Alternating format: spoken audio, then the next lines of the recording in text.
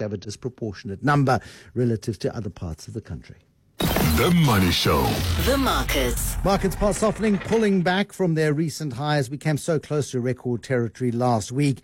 And today, with other markets around the world falling back a little bit. Peter Brook, who's a portfolio manager at the Old Mutual Investment Group, is on the line to us from Cape Town this evening. Your Pinelands office has become sort of student central, Peter Brook. I don't know if you've been tripping over students all day, if you are going back to the office yet.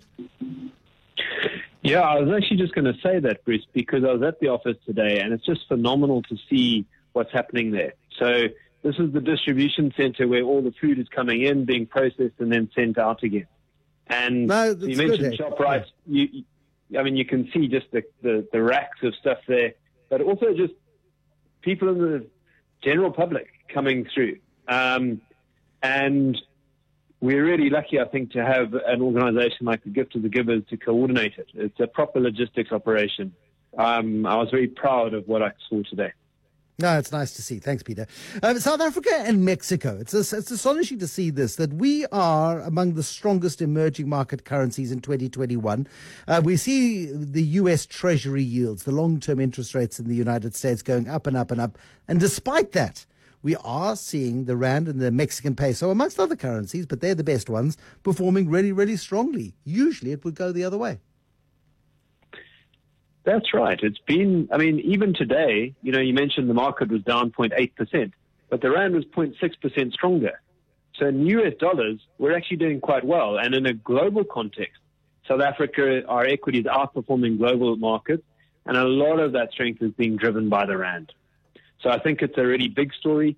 And also what's kind of interesting within that is that some of our typical peers in the more risky bucket of emerging markets, the Brazilian real has been very weak due to bad politics from Bolsonaro. The ruble's been under pressure due to sanctions from the US. So actually there's only a handful of countries that are looking good in this environment.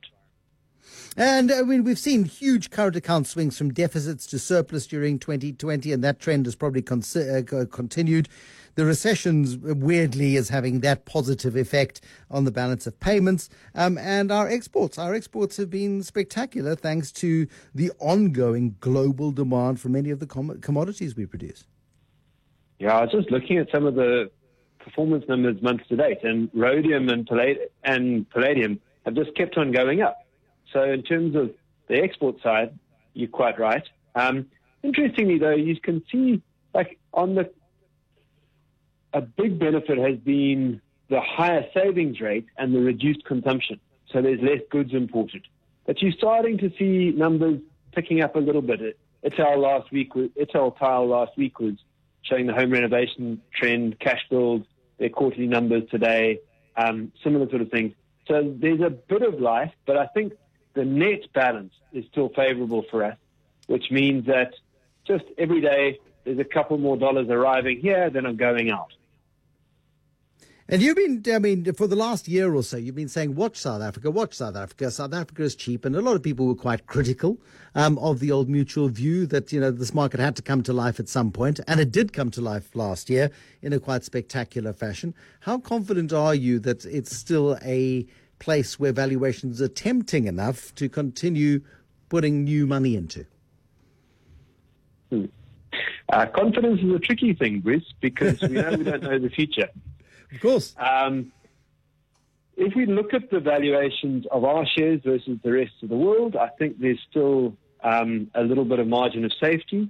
But obviously, as all markets go up, that margin of safety is decreasing. So our relative attraction is still good. But, it's been a very, very strong return. So where a year ago I was like, you could borrow money, mortgage your house, buy shares, this is the time to go for it. It's obviously more tricky now. It most certainly is. Peter Brook, Portfolio Manager at the Old Mutual Investment Group. Thank you very much from Cape Town this evening, where the Old Mutual office in Pinelands has become a massive collection point for so much of the assistance which locals and businesses have been making available, of course, to victims of the fires in Cape Town, big fires over the last 36 hours or so. Thank you, Peter Brook, from the Old Mutual Investment Group.